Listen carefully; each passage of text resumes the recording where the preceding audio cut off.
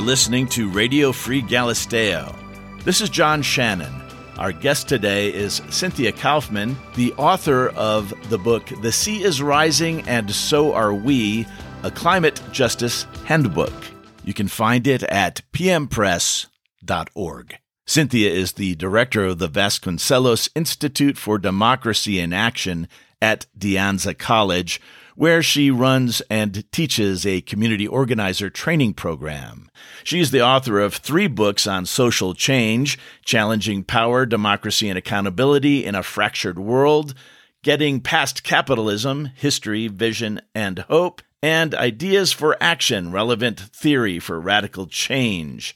She has been active in a wide variety of social justice movements, including Central American Solidarity, union organizing, police accountability, and most recently, tenants' rights and climate change. She publishes on social justice in Common Dreams. Cynthia, can you give us an overview of your new book? All right. Well, thank you for having me. So basically, the book is an introduction to anybody who wants to get involved in climate activism. I've been involved in climate change work for a while, and I just know that one barrier for people being involved is that it feels sort of technical and scientific, and there's sort of a lot to know. And yet I feel like dealing with the climate crisis, we absolutely need more activists. We need more people who are pushing against the, just rolling along of destructive systems at reproducing themselves. And the scientists and the engineers have done their part, and now it's time for the activists to get the changes needed adopted as quickly as we can. And so we need everybody involved in the movement, and I wrote the book as a way to help people have all the tools they need from beginning to end to be able to be super effective in the movement. This work is essentially an instruction manual for climate activists, a how-to for disrupting the status quo. Is that fair? Yeah. That's fair, except, it's a how-to, but then it's also a little bit the backstory. Like there are some things you might need to know about. So it's a how-to in that sense, too. Do you know what I mean? In other words, a how-to both in terms of kind of organizing skills and what are the tools and policies and tactics, but it's also the kind of big picture background. Yeah. And there's one other thing that I'm doing in the book that I think is important is that I think a lot of people are not getting involved in climate change activism work because they feel a huge sense of despair. And one of the things that I've really learned being involved in the movement is that the world is in the middle of a dramatic and massive and rapid transformation. Now, it may not happen dramatically and rapidly enough to save us as a species and keep the planet habitable, but it's happening. And so I have a whole chapter on kind of all the changes that are happening, all the changes that need to happen, so people can have a sense of what that sustainable world that we're headed towards looks like. Well, right up until you said you're not sure that the species will survive, I was going to say you really kind of come off as an optimist with regard to climate action. Yeah. Okay. So here's the thing. It's a complicated issue. One of my favorite philosophers is Antonio Gramsci, and he had this expression, which was that you should have pessimism of the intellect and optimism of the will. In other words, you've got to look at reality squarely in the face and see how terrible it is. And there's nothing in my book that doesn't say that we're facing a very terrifying situation. And then what you have to do as a person, involved in changing the world is look for where you can make a difference. Right. So to not let sort of your despair take hold. So, I mean, so I'm not optimistic in the sense that I am feeling like it's very likely that we're going to solve the problem on time, but I think it's totally possible. And, as I'm looking at the cover of your book, those are children marching in the street. Yeah. So I guess that's where it's got to start. Well, it's terrible that we've done that to this generation of children, that we're putting the fate of the survival of the earth on the shoulders of 11-year-olds. There's something really sick about that. But it is true that the 11-year-olds are rising up, and, the sort of the young folks are really rising up and taking it seriously. And that does give me reason for hope. I think the climate youth movement has really helped wake people up, but it's sort of appalling that the rest of us didn't deal with it on time, and so they're having to do that. Of course, I'm reminded of it. Greta Thunberg, right? the young woman from Sweden who. Yeah, she's amazing. And, the youth who are on the cover actually are some youth that I do work with in trying to get the California state pension funds to divest. And we had an action, and one of the slogans that they carried a big banner that said, "Big Oil stole my childhood." And a lot of times when that group of young people testify, one of the things they'll say is that, I'm doing this because I have to for my future and my children's future, but I resent it. Yeah, rightfully. Within this handbook, what are the key things that people really should be focusing on? I think what people need to focus on, I would say, is stopping the political power of fossil fuel companies. I probably shouldn't have said that, because I think I want to step back and say that really there's all kinds of things that everybody can do everywhere they are. And so in some ways the message of the book is find your people, find your work, and get to it, And so really there's work to be done at all levels and in all places in society. But I do think for myself, one of the things that I think is the most important is there's a whole movement it's called Stop the Money Pipeline. The idea being that there are all kinds, the fossil fuel companies are going to do everything they can to keep burning as much as they possibly can until the very end. So there's no hope trying to change them. If we isolate them politically and we isolate them financially by cutting off the pipeline of money, that's the hope we have of sort of stopping the part of the problem that is digging the hole, if you know what I mean. Like, in other words, there's some things that are about like, hey, let's build the new world. Let's put up more solar panels and get electric cars and better public transportation and better organized cities. So there's a whole range of work that's sort of building the new that's really exciting. It's going to be so much of a better world once we get all those things in place, than anything we've had. It's that building that new, beautiful world there's lots of work to be done doing that. But then there's also work being done to just stop the destruction. And the fossil fuels are still being subsidized at, trillions of dollars a year globally, and still being financed and funded by banks, pension funds, and insurance companies. So we've got to stop that, the forces that are keeping fossil fuels as part of our economy. Do you see or feel that some of these companies are co-opting the clean energy movement in some way? Well, they're certainly engaging in tremendous greenwashing. I can tell you that, and none of the fossil fuel majors, sometimes people talk about, ExxonMobil and Chevron are the worst, but Shell and BP are a little better. Maybe marginally, but really Shell and BP are still doing everything they can to burn as much of the carbon assets they have on their books as they possibly can. So there's sort of talk and little nibbling around the edges of them doing some things better. I'm not so much worried about them. If they want to invest in solar and wind, hallelujah, good for them. Like I don't see that actually as a problem. My concern or my thought by asking that was, are they literally, as you said, greenwashing this? Hey, we're putting like this 0.5% into solar energy. Oh, exactly. Right. Yeah, they spent a couple $100,000 on fixing a marsh and spent $1 million advertising that they did it.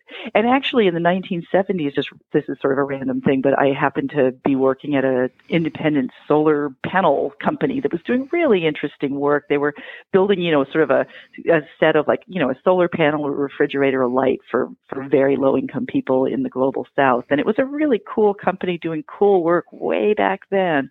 And they were bought by Atlantic Richfield, ARCO. And then ARCO suddenly moved the company to doing deep materials research, i.e., let's slow this whole thing down. So there have been documented cases of them entering the green energy market and then slowing it down. So I don't think that's really what's happening at this point. But yeah, tremendous levels of greenwashing. So in some way, do you feel that they're kind of catching the drift of what's coming and are getting on board? No, I don't think they are at all, actually. I mean, to tell you the truth, I mean, I again, some of them have some green energy investments and some of them are doing some good things, but generally, mostly the majority of what they're doing is just finding ways to keep profiting off of burning carbon. Let me shift gears to the politics of this. You discussed the Green New Deal a bit. What's your take on it? Oh, I think it's amazing. I was so excited when the Green New Deal came out. And what so many people have said about it is that it's the first proposal that's adequate to the problem. And so, before you had the Green New Deal, there were all kinds of tinkering around the edges suggestions that were being made in terms of policy. The Green New Deal came out front and center. It said, this is what we need to do. And a couple of the things that are exciting about it are the ways it takes the interests of labor really seriously, and also the way it takes racial issues really seriously. So I think it's an incredibly positive framing. And one of the things that I love too is, Senator Markey and Alexandria Ocasio-Cortez came out with it as kind of its premier co-sponsors. But it was very sketchy, right? It's 14 pages, it's just a very lightly sketched thing. And then in the last presidential election, what you had was people like Jay Inslee and Bernie Sanders coming up with, multi-hundred-page documents that really gave detailed, they filled in all the dots. So all the policy proposals to really get us where we need to go are there. This is Radio Free Galisteo. You're listening to Cynthia Kaufman, author of The Sea is Rising and So Are We, a climate justice handbook.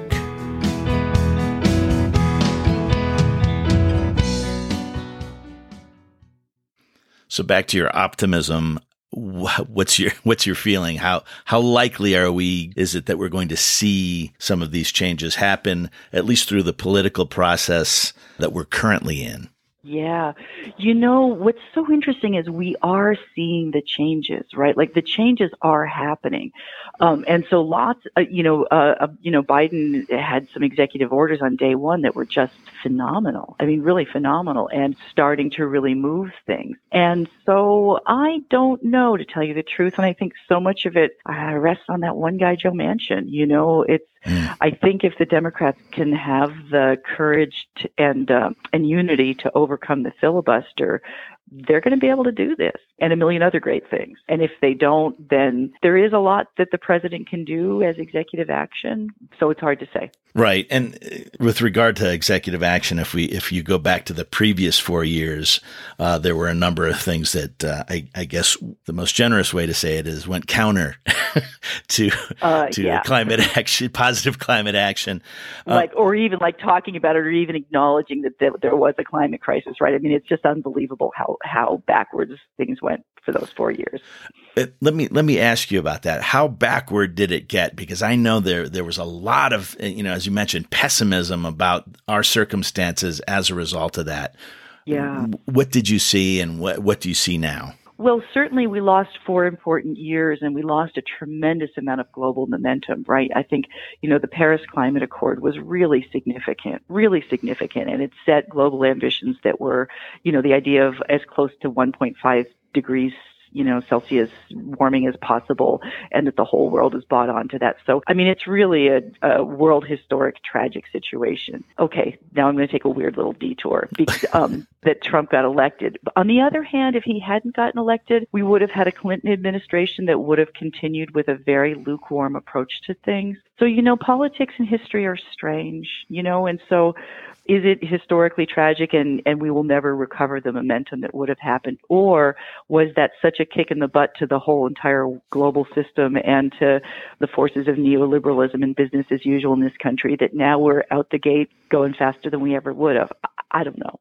So I guess for someone who's interested in disrupting the status quo, maybe that really was a positive event in a weird kind of way. And I'm not saying, right, that anybody should have chosen that, right, or that many people have died as a result of all the terrible things that happened during those 4 years. But yeah, exactly. I mean, that because I'm also a system disruptor person, and I do think that, boy, who would have ever thought that Joe Biden would be our president and would be talking about the climate crisis in ways that are close to adequate. That's astonishing. It's astonishing to me. Even when you go back to Bill Clinton and Al Gore, Al Gore has done some really important things for the climate, but when he was vice president, the United States played a terrible role in the Kyoto protocols, keeping them from being anywhere near as strong as the rest of the world wanted them to be. So the sort of dominant Democratic consensus up until very recently up until the disruption really caused by, I would say, Sanders' campaign, would have had us on a path of total destruction.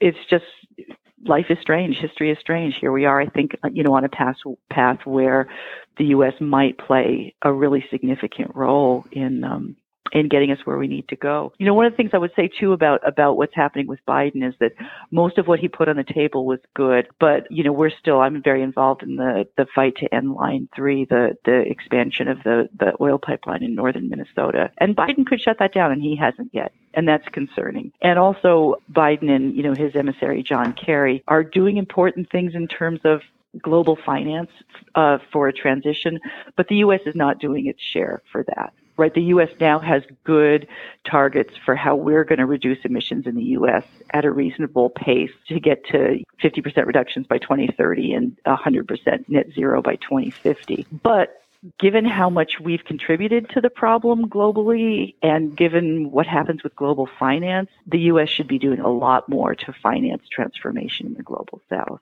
Let me shift gears again. Recently in the news, like in the past couple of days, we found out about the Colonial Pipeline being hacked. What the heck? What do you think?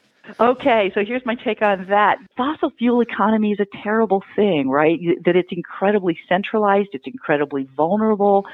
You think about all the wars that have been fought over the geography of oil and the millions of people who've died kind of protecting oil, and the United States' relationship to the hideous monarchy that is Saudi Arabia. So many terrible things in the world have happened because of fossil fuel infrastructure. So, the new coming economy doesn't have that problem. You've got smart grids that are more decentralized and just smarter and more updated. You've got infrastructure which is not in itself kind of dangerous and harmful. And so the quicker we can get away from fossil fuels, the quicker stuff like that doesn't happen.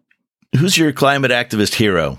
My climate activist hero. I'll tell you one is David Solnit. He's an artist. I don't know if you know who he is, but he is I've got a bunch of them. Anyhow, he was one of the leaders of us taking a more celebratory, festive, street festival kind of approach to organizing, right? So to try to make it fun, engaging, visually compelling, and all that kind of stuff. So he's, I think, sort of an unsung hero because he's really a behind-the-scenes, super shy person. I follow organizations more than I do individuals. And I say that, like in California, there's an organization called the Center for Race, Poverty, and the Environment that's doing really important work trying to shut down extraction in California. The Stop the Money Pipeline Coalition is really, really doing important work. Bill McKibben's a hero of mine. One of the things I love about McKibben is that he doesn't have a lot of ego. He supports other people's work. And he just does absolutely whatever he can to elevate other people's important work. And Bill did the foreword to your book. He did, in fact, and that was just a sign of such generosity. He's very famous and I'm very not. And Cynthia, could you react to this? Every sci-fi, the world is ending catastrophe film that I've seen has the rich folks, and I think you point this out at some point, they get to the high ground and everybody else has to get washed away or hit by the meteor. Do you see that happening? It's already happening. I mean, it's already happening. And so absolutely, the climate crisis is a threat multiplier. In other words, there are places in Florida where it used to be that the poor people lived up the hills and the rich people lived at the beach. And now the rich people are moving away from the beach up to the hills and the poor people are getting displaced. In California, when we have our fires, people who are rich and have good insurance can rebuild afterwards, and renters and people who didn't have good insurance are out of luck and get displaced. So that's already hundreds of thousands of global refugees because of climate change in the global South. It's one of the drivers of migration from Central America and Honduras right now. So absolutely, if we don't do this right, all of the forms of inequality and oppression and all those systems will just become that much worse. Cynthia, as we wind up, any final thoughts? Anything that you would like the folks listening to know? I guess what I want people to know is that it's really important for them to get involved in any way they can with the climate change movement. That, what you referred to as my optimism. I do think it's possible for us to solve this problem, but only if we stop the car headed for the cliff from headed for the cliff. That car is still headed for the cliff, right? But there is an alternative. That alternative is wonderful, and we need everybody to get involved. And I would say that really what I would encourage people to do is just to look around and find out what organizations are working in your area. In any state in this country, there's going to be some terrible bills that are horrible for the climate that are going through your legislature, and some that are really good, maybe, and to fight against the bad ones and for the good ones. And one of the interesting things that happened with the COVID pandemic was that a lot of cities kind of switched around what they were doing and have areas that are car free and things like that. So there's lots of work to be done also, just positive work in making cities more sustainable. And again, supporting funding for public transportation, supporting closing down streets, supporting not building any more highways, all that kind of stuff. So really just, if you just take a little bit of time and look around, you will find significant work. And I would just encourage everybody to really think about what kind of work works for you, what kind of people do you want to be around in, and just do as much as you can. And if everybody does that, we're going to get there. You've been listening to Cynthia Kaufman, the author of The Sea is Rising and So Are We, a Climate Justice Handbook, published through PM Press. This is John Shannon for Radio Free Galisteo, which you can support at our Patreon site, www.patreon.com/Radio Free Galisteo.